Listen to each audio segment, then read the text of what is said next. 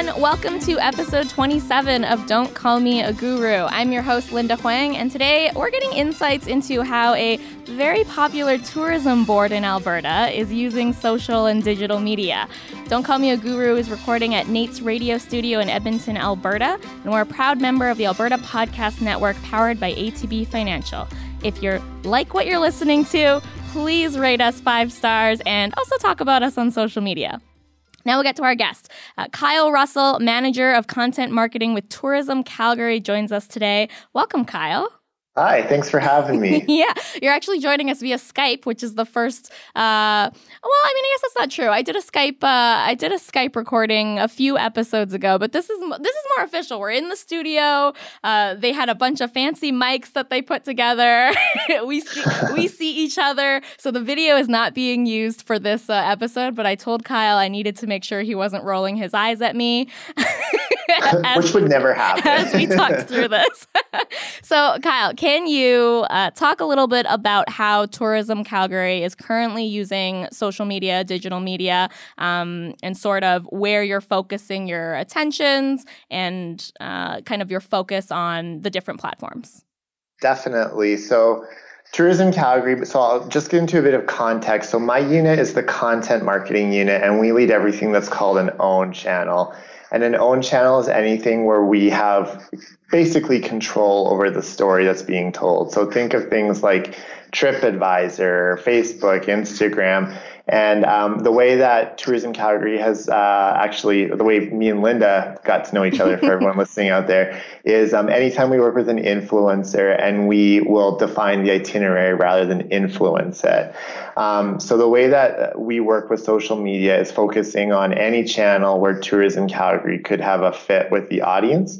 The big 3 we look at right now are Instagram, Facebook, and Twitter. Facebook and Instagram are like the behemoths right now. I'm sure any marketer is really interested in Instagram and Facebook. For us, we have a defined strategy for each channel where we look at what the audience is looking for in terms of content. So for Instagram, for example, we look at what gets the attention of someone on Instagram. And what we found with our audience is that they're looking for something that's a big, beautiful stop and stare moment, and something they can immerse themselves in, and basically something that stops their scrolling through the feed. If we go onto Facebook, it's really focused on big moments and something that you want to plan out, further afield. So we found that people on Facebook are looking the previous weekend for what to do next weekend. So say it's Tuesday today, someone will be looking for next weekend, not this weekend coming up. So we really make sure that the moments we're sharing on Facebook are memorable enough that if you see it today or you see it on Friday, you'll remember it for the next weekend when you're actually out and about in town. Twitter is kind of our catch-all. So this is for something that's not necessarily a big stop and stare moment or a big event. These are things like dinner specials or happy hour specials or something that would fill in your time. And so when we're looking to post content to any of our channels, we're looking to see if it fits on one or all of those channels. We also have some light presence on Pinterest and Snapchat, and TripAdvisor is a big channel for us as well. But each of those channels are supplementary because the content for Pinterest and TripAdvisor at least is more permanent.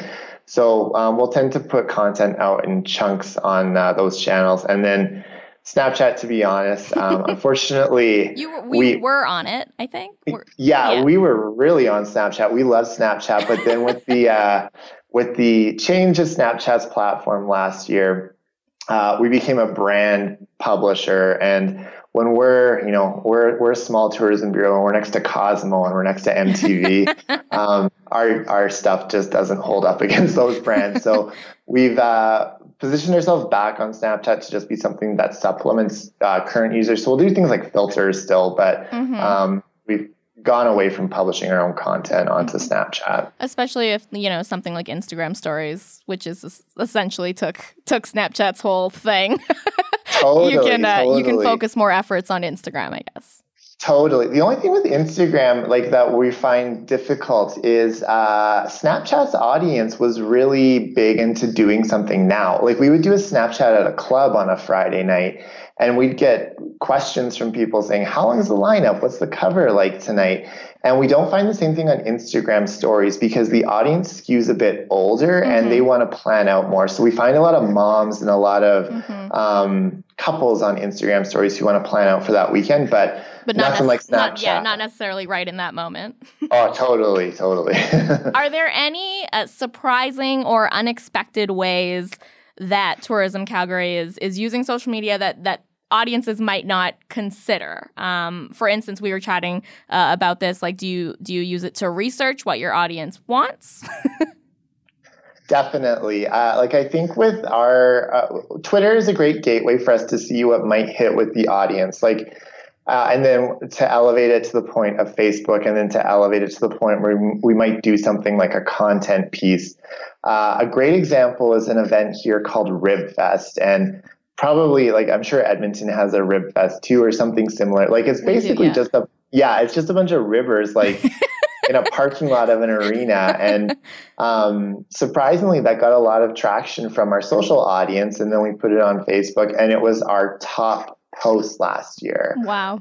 That's unexpected. Yeah, totally unexpected. You wouldn't think that, when it's compared to, big marquee events like the Stampede or the Comic Expo, Ribfest, how does it stand up? And we're talking Ribfest beating things like a Luke Bryan post or a post where the Arkells were talking directly to the audience. Right. Ribfest and this quick post about licking sauce off your fingers was our top post. So I guess the big tip I would say out of that is to just never let your predispositions dictate what you're going to post onto a social channel, because you never know what's going to hit it with the audience. Right. And you might think that you know what they want, but nothing's, the finger licking is that's possibly a proven method. I think we can move forward with that. In terms of analytics and measurement, you just mentioned top posts. What do you, or how does Tourism Calgary define top posts, or what are you looking for when you're trying to replicate top posts and that sort of thing? Definitely. So we have a bunch of different metrics that we measure, and we're trying to see what would cause someone to possibly come to Calgary. So our organizational KPI as a marketing organization is intent to visit. When we look at different types of social channels, we're trying to see what exactly would show off someone's intent to visit. So for an Instagram story or a Snapchat story, the big thing we look at is content consumption, and same thing with a Facebook Live. For example, we did a Facebook Live with a couple cosplayers a few weeks ago showing their transformation ahead of the Calgary Expo. And we thought, if someone's watching this and interacting with the content through the whole 45 minutes, that's enough intent to visit. That's something stuck in their mind. And we really want to get something that does stick in someone's mind. So say with something like a Facebook post, we really want to see any sort of engagement, because if someone's taking the time to stop and interact with that post, then that shows at least Calgary. Yeah, it's shown Calgary as something that's stuck with them enough that they might consider a trip in the next 1, 2, 3 years. How big? So in terms of people who are listening, I think the size of their digital or social marketing and content team ranges, right? 1 person to 10 people to, I don't think anyone has a team of 20, but I guess how big is your team, and how do the different roles work together? And would you say that it's grown over the years, or that roles have changed over the years? Yeah, we definitely have grown over the years. If anyone's interested in tourism, content is king right now. And I think that's the case in a lot of industries. We have a rather large content marketing department in our organization. We'd say it veers between 5 and 7 individuals. So our director of marketing would spend between a third and half of their time within content. And then myself, I'm the content marketing manager, which means I lead the content unit itself. So full-time, my work is dedicated to content marketing on our own channels. And then we have 4 portfolios within that unit. which is a social media coordinator who handles everything strategy and channel focus with each of the social channels. We have a content coordinator who handles all production of the content itself. We have a digital coordinator who handles everything related to our website strategy. And then we have a digital channel publisher who handles everything that's just publishing to each of the channels. So we have a rather large department. You have the team that everyone wishes they had. We do, definitely. And I think it's really great for us to have such a large team because it allows us to be smart with every step of the content journey. Like the life cycle of a content piece for us is I'll create a content plan, then our digital coordinator will create, keywords and SEO tips for the content producer. They'll then produce the content itself, and then the content publisher will put it onto whatever site, and then the social coordinator will determine how that content can fit and reach the masses through whatever channel it's going on. So we really do have a good life cycle of content producers, but I realize we're in the dream phase that not many organizations have. Did you were you around, how long have you been in, I guess, in either your specific role or did you move up into that role and has it always been that big, the team, or is it big now? It's big now. So I've been with Tourism Calgary for about 4 years. My predecessor was the first content marketing manager, and he was previously the PR manager. And when he joined the organization, PR was really the focus for our destination marketing organization. When the shift to content happened, it was a team of 2. And it was just him and our social coordinator. And our social coordinator actually did all the content production as well. And then as the channels expanded, the social coordinator role needed to be segregated from the content producer role. So that was added. And then we added the digital channel role. And then the digital content coordinator, they got added into our unit as well. So that was the expansion from basically 1 person to 5 people over the last 4 or 5 years. And do you think, in terms of the metrics that you're measuring or the success or making a case for a bigger team, obviously Tourism Calgary sees the value in investing in content, social, digital, right? Yeah, definitely. Like, I think content's this funny thing. I think that a big team can do a lot, but I think for anyone out there that's listening that's not in a big team, the beauty is that there's so many content creators and so many people passionate about content right now that you don't necessarily need a huge team. I think that we're in a good space because we do all these support things like do keyword research and do channel augmentation, but that's not needed. Like, we were doing a session a few weeks ago with dinner theaters and talking about how a dinner theater can really just create some good evergreen content and just hire a writer to do all this evergreen content on their own and recycle it. And they're a team of 1 for the whole theater. And they can put out this content that looks robust just because there are so many great creators out there. And I think that, you can really take advantage of the great skill sets that exist right now in the content world. From other people, whether or not they're professional writers or, for example, influencers that you might want to work with. Definitely. Like, a great example is we were recently looking at WeChat Pay, because WeChat is a huge focus right now as more and more Asian tourists are coming into Alberta, and we're China ready now. And there's a mall here in Calgary called Cross Iron Mills. And we just needed someone to write an article about how you can pay with WeChat Pay at this outlet mall.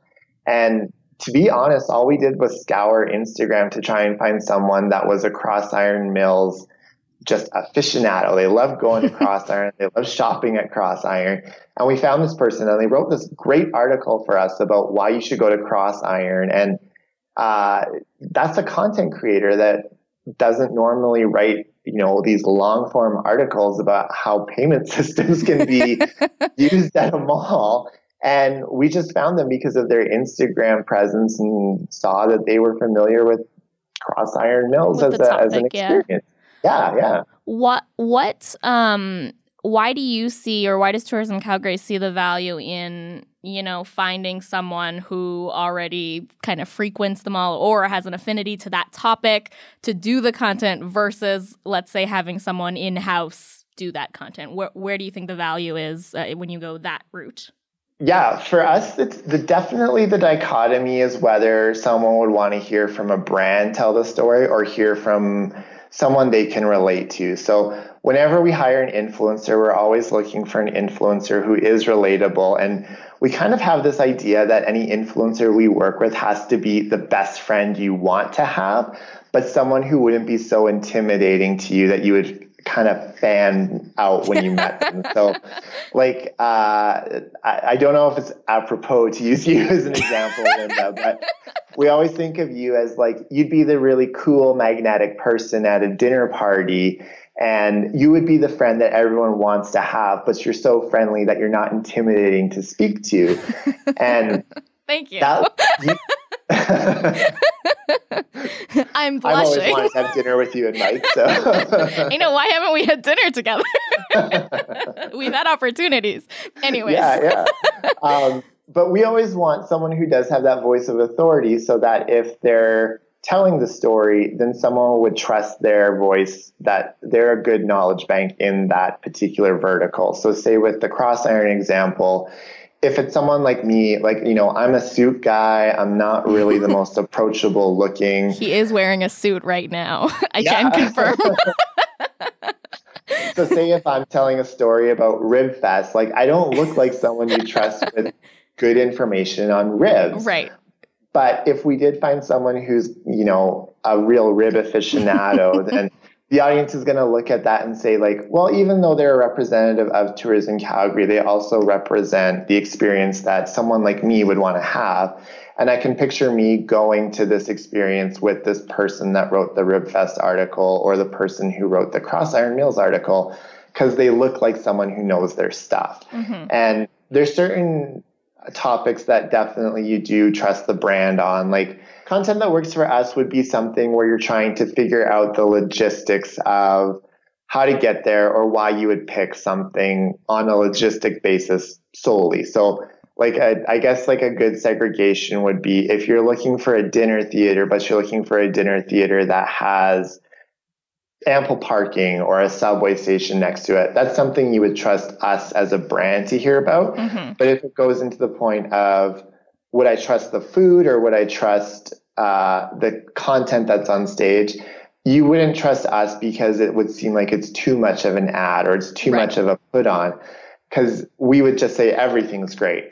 But if there is someone who's a theater aficionado, they're the ones that can tell that story to say the content here is good, or a food aficionado say the buffet here is way better than the other buffets you can go to. Right. They bring a more authentic expertise to it. Exactly. So I definitely have more influencer marketing questions for you, but we're going to do a quick break for an ad, and then we will be right back talking to Kyle Russell of Tourism Calgary. This episode of Don't Call Me a Guru is brought to you by ATB's The Branch for Arts and Culture. The Branch is a clubhouse, arts venue, and financial institution for creatives and cultural workers in Alberta. It's designed for creators by creators, located in the CKUA building in downtown Edmonton and the Stephen Avenue ATB branch in Calgary. Creative minds need creative banking, and that's what these branches are for. Learn how ATB can help at atb.com/thebranch. All right, so we are back with Kyle Russell, Content Marketing Manager of Tourism Calgary. So I always rave about Tourism Calgary and your work specifically, Kyle, when it comes to influencer marketing and influencer partnerships, because as you've mentioned, we've worked together before, and I've always felt that Tourism Calgary has been ahead of the curve, just from the itineraries that you put together, the collaboration, the back and forth, wanting to make sure that the influencer you're working with has a say in what they're doing, where they're going, but that it still aligns with what you're looking looking for. And then most interestingly, and I think most organizations who are doing influencer marketing still aren't doing this, but you, Tourism Calgary, also sets aside budgets for boosting influencer posts or creating ads around influencer content. Which is so cool. So can you just talk about how Tourism Calgary approaches working with influencers and successes as well as challenges that you've faced? Definitely. So whenever we're looking at an influencer marketing program, we're always trying to see, like I said, who would be the best friend that someone could picture themselves having and someone who is approachable. And that's really what we start off with. Whenever we're looking at whether we would want to work with an influencer or not, or if they fit sort of our echelon of influencers, we do have a grading scale to see whether they're a brand alignment or not. And for us, the 6 qualifiers we look for are whether they have a good relationship outside of Calgary, because we certainly don't want to be just talking to ourselves. Whether it's a believable story that they would come to Calgary. So say, Kim Kardashian, if she's an influencer, we'd be looking at, it's not really like a believable story that she would take a weekend getaway to Calgary. Right. And then we also look at things like if the influencer, if they're engaged with their audience, and if there's anything that we need to look out for from non-brand alignment, such as the 3 things we look for are hyper-political, hyper-sexual, or hyper-religious. And not that if there's any leanings that way, that's fine, but just not into the, extremes of right. anything. That would make anyone not feel welcome to come to the city. So that's really what we look at first when we're trying to source an influencer. When it comes to working with the influencer themselves, we really want to take a human approach and realize that the influencer isn't just a conduit for advertising or selling our message. We really want the influencer to have a great experience and to become a good ambassador of the city. Because, it's not just about the social side of the influencer. Like influencers, they live in the community that you're trying to reach. They talk to people in person. You really want them to have a great experience and a great relationship with your brand, and for that to continue even after the influencer project is complete, which is why whenever we bring in an influencer into the city, we always work to make sure, everything we're sending them to is something they would feel comfortable with. And you never know as a brand, someone might not have an affinity to. Like, for example, we have a great experience where you can raft down the river in Calgary, but some people don't like to be in a boat, or they don't like to be in hot sun all day.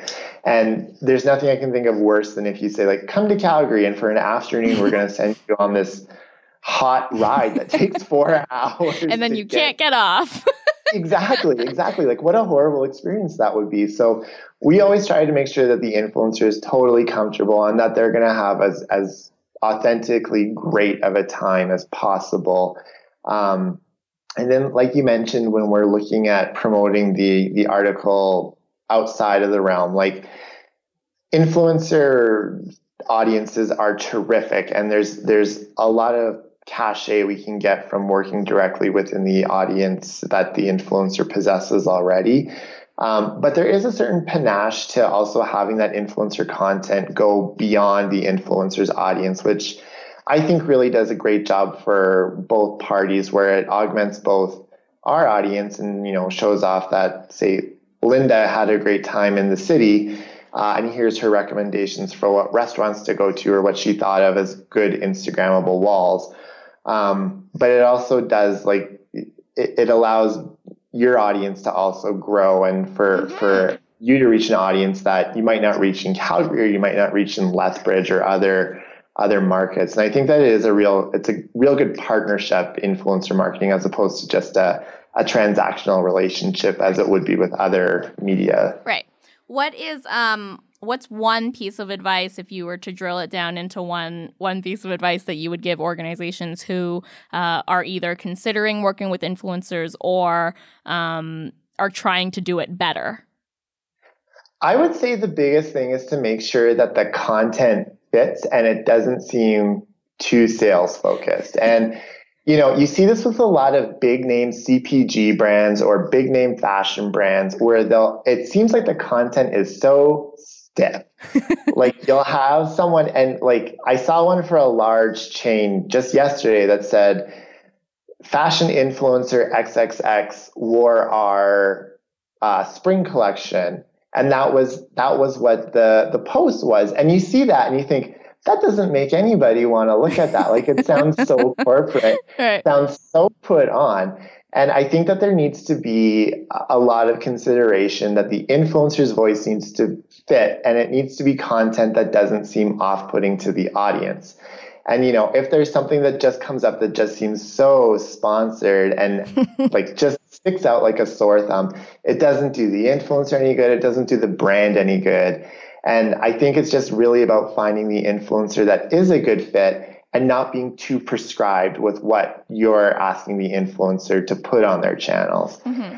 Another big tip I would say is don't be dissuaded by followers, because there's the big term out there right now is micro influencer, and it sounds like the traditional definition of what a micro influencer is under 100,000 followers, and you think like, who has more than 100,000 followers? We have over 100,000 on our channel, and we barely are over 100,000 followers on Facebook. Like, I can't imagine. We brought out one influencer who we love working with from Edmonton a couple years ago, and she has about 1,500 followers. And you think like 1,500 followers is like on the very low scale of micro influencer. Yeah. But like every comment she would reply to, and she had a really, really great relationship with every audience member that follows her. And that's worth more than just broadcasting to the masses. I would say don't be dissuaded by follower count, because someone with a low follower count might have tremendous engagement and tremendous influence over a great audience that can really do wonders for your organization. How are you defining influencer success? Does that range depending on who you're working with? It does range. So we tend to look at every influencer and try and see, similar to when we're looking at engagement per channel, what does mobilize intent to visit. So for example, we had a couple influencers come in the fall for a fashion campaign.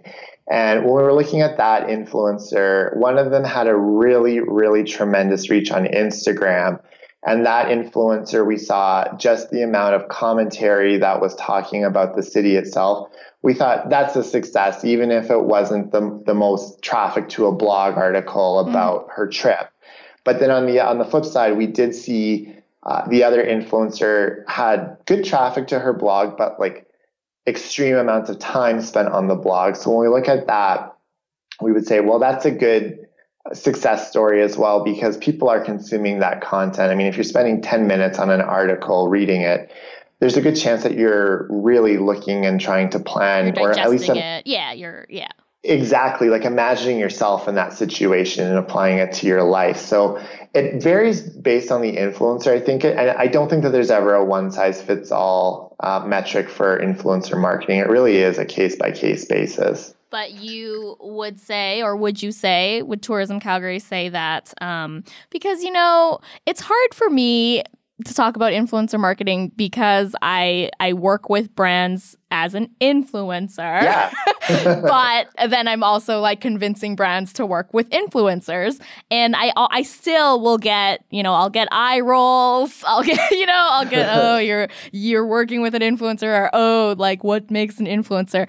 So I'm still getting this, and I'm still trying to convince people that this is it is a very viable way to engage audiences, reach audiences, help you reach your goals. But I feel like it's stronger if someone else says it. So I'm wondering, would Tourism Calgary agree with that? Obviously, you have invested in influencer partnerships, and it's not something that you're going to stop doing. Not at all. No. We love working with influencers. Like, if there's anything I can say about working with influencers, it has done nothing but wonders for us. And I would highly recommend working with influencers. Like, I think it's just a matter of really thinking through, like, when an influencer is or what type of influencer you're looking for. Like even my counterparts who work at meetings and conventions in Calgary, their influencers are people who are meeting planners, and it's not necessarily the same type of, sexy Instagram influencer that you'd be looking for, but It would be someone who's like a business influencer, or even like right now we're working with a person here who's a tech CEO, and he's an influencer in the B2B community, just to talk about what to do outside of the city. And I mean, you can think of influencers, you can think of industries that aren't necessarily consumer facing, like the concrete industry. I mean, when you look at something like how an influencer can work in the concrete world, it wouldn't be the same as the way a makeup or like a makeup brand would work with an influencer. And I think that there's just different ways you can work with influencers in creative ways. Like one way we worked with an influencer, which was kind of an odd way, was a few years ago. We had a shopping campaign where if you came into the city, you would get $75 for every night that you stayed for one of the big 3 malls in the city. And so there was a makeup tutorialist who lived in Calgary, and we worked with her to do a makeup tutorial about a look that you could only get if you went to one of these 3 malls.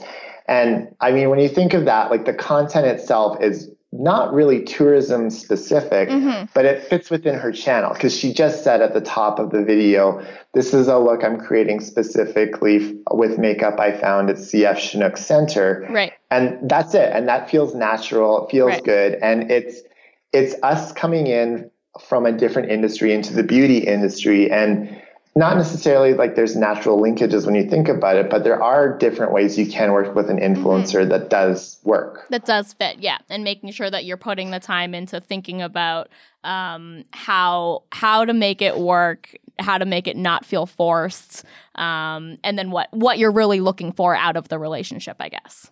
Totally. All right. So now we're going to take another ad break. And then when we get back, I'll have a few more questions to ask Kyle Russell of Tourism Calgary. This episode of Don't Call Me a Guru is sponsored by Perch, the podcast by ATB. Perch connects with the experts, influencers, and big thinkers who are shaping our province. Each series connects to the topic of the most recent issue of Perch, a research publication produced by ATB. Learn more by visiting atb.com/perch. All right, so we are talking to Kyle Russell, Content Marketing Manager of Tourism Calgary. And Kyle, I think that tourism boards have it so easy with content because you have access to so many nice photos from so many different people. Would you agree? Is that the case? Does content come easy for you, or you're gonna tell me what's up? I mean, it depends.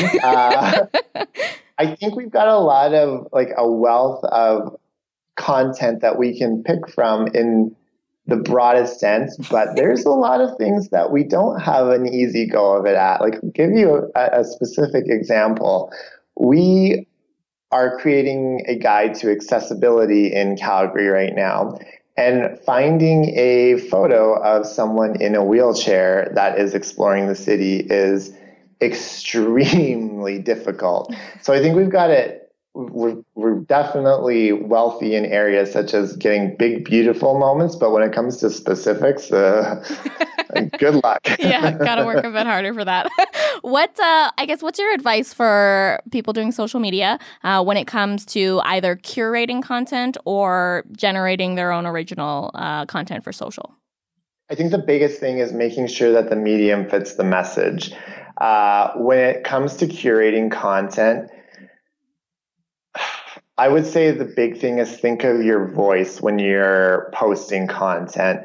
I'm on the board of a film festival here in Calgary, and we're a startup. And a big thing that we've really tried to do on that organization is to have a voice that's consistent as we, instead of a third party or a first person voice. And I think that that's something that's really key. Like one great thing about my role at Tourism Calgary is I've gotten to work with a wide assortment of brands, and you wouldn't believe the just absolute difference there could be between a small operator that just knows how to be great on social versus a large operator, like, you know, some of the biggest tourist attractions in the country that don't quite have a fit on it. And I think that there's some keys that you can think of, like, you know, one thing I would say on social that just irks me is not adhering to character limits and not adhering to quick messages. And I heard someone say, as soon as you have see more or add more onto a Facebook post or a LinkedIn post, that's when the audience just decided, like, that's too much for me. And a lot of brands don't adhere to that. And I would say, like, if you're looking at creating content, make sure that your content fits with the audience that's looking at the channel. And if see more is too much for your audience, don't do it. And be discerning with the channel itself. Like for us, we're very regimented in that only user-generated content can go on Instagram, and only big moments and big anchor points can go on Facebook. And that served us really well. Mm-hmm. And usually if you have that strategy, it's really easy to communicate outward to other stakeholders, whether internal or external, to say, no, this isn't a fit for that channel, but I can do something else on some other channel. But just be very discerning on the content you're posting. How much of the work or the content that is being posted spontaneous versus, you know, planned out weeks in advance? Realistically, it's very spontaneous. I would say the only time that we've planned our social content out in advance is when it's related to a specific piece of content. So just like any tourism board, we make content for every large event that comes into the city. You know, major holidays, we'll post something. But then when it gets into more micro content, like an Instagram story or a Twitter post, it's really responsive to the market at that point. Mm-hmm. You know, the Flames were just in the playoffs recently. We sent an Instagrammer out to do an Instagram story about the party that was going on outside of the arena here. There's an attraction here, Heritage Park, that has a boat that's been dry docked for the last year. We're sending someone out next week to take a ride on the maiden voyage. But these are all unplanned opportunities that we just feel we need to be very nimble with and plan at the last minute. So the content is relevant to the market at that point. In terms of being nimble, do you have, you know, is there an Instagram stories strategy? Is, you know, a new feature comes out, are you jumping on it right away? Are you using, you know, so when something sort of new happens in the social digital space, how quick is Tourism Calgary to try and take advantage of that? I don't think we're as quick as we'd like. And like, even despite our large team here, and our team is really good at making sure we're looking at trends and being keeping on top of whatever's the new thing in social. I think the thing that we're really cautious of, and this is probably something that I'm more trying to impede into the culture, is making sure that we don't get shiny object syndrome. And, you know, I think with that, whenever we do something, we're always trying to do something to the best of its capabilities. Like with Snapchat, we knew exactly what our audience was looking for. We knew they were looking for a behind the scenes look into something, had to be casual, and it was something that you would want to drape yourself in. Because when you're watching Snapchat, you would kick back and watch it as if it was TV. Right. And we really did Snapchat to the nines, but we had made a conscious effort to say Snapchat is something we know is going to mobilize people to visit. Mm-hmm. If there's something else, like say Facebook stories, we haven't. I think everyone's laughing at Facebook stories.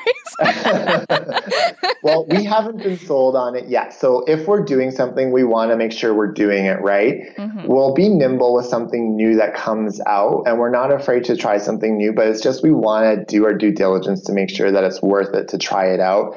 My like my industry is great, but I think my industry is also really bad at trying something once and then not doing it again. And Facebook Live and Snapchat stories are two that I would say people were really big on Snapchat in 2016, did one or two, decided not to do it again. Facebook Live was a big thing in 2017, and then people decided not to do it anymore.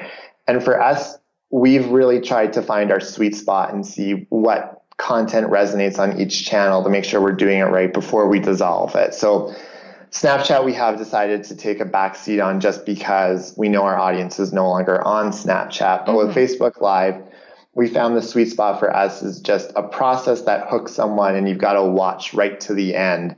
And that's really what's worked out well for us. And I think that's when we're nimble, is finding the sweet spot for content, but not jumping into something without taking an educated lead. Thinking about it a bit more. Yeah, a bit more thoroughly. Yeah, exactly. So this feature is being tested in Canada right now, but hey, maybe by the time people are listening to this, it'll be permanent.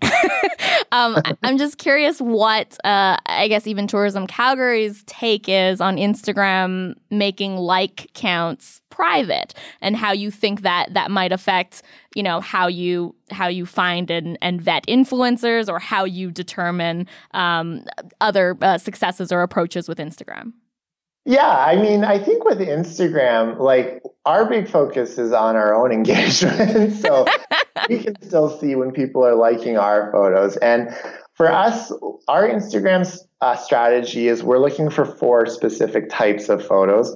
We're looking for 100% photo, which for us would be about 1,000 likes.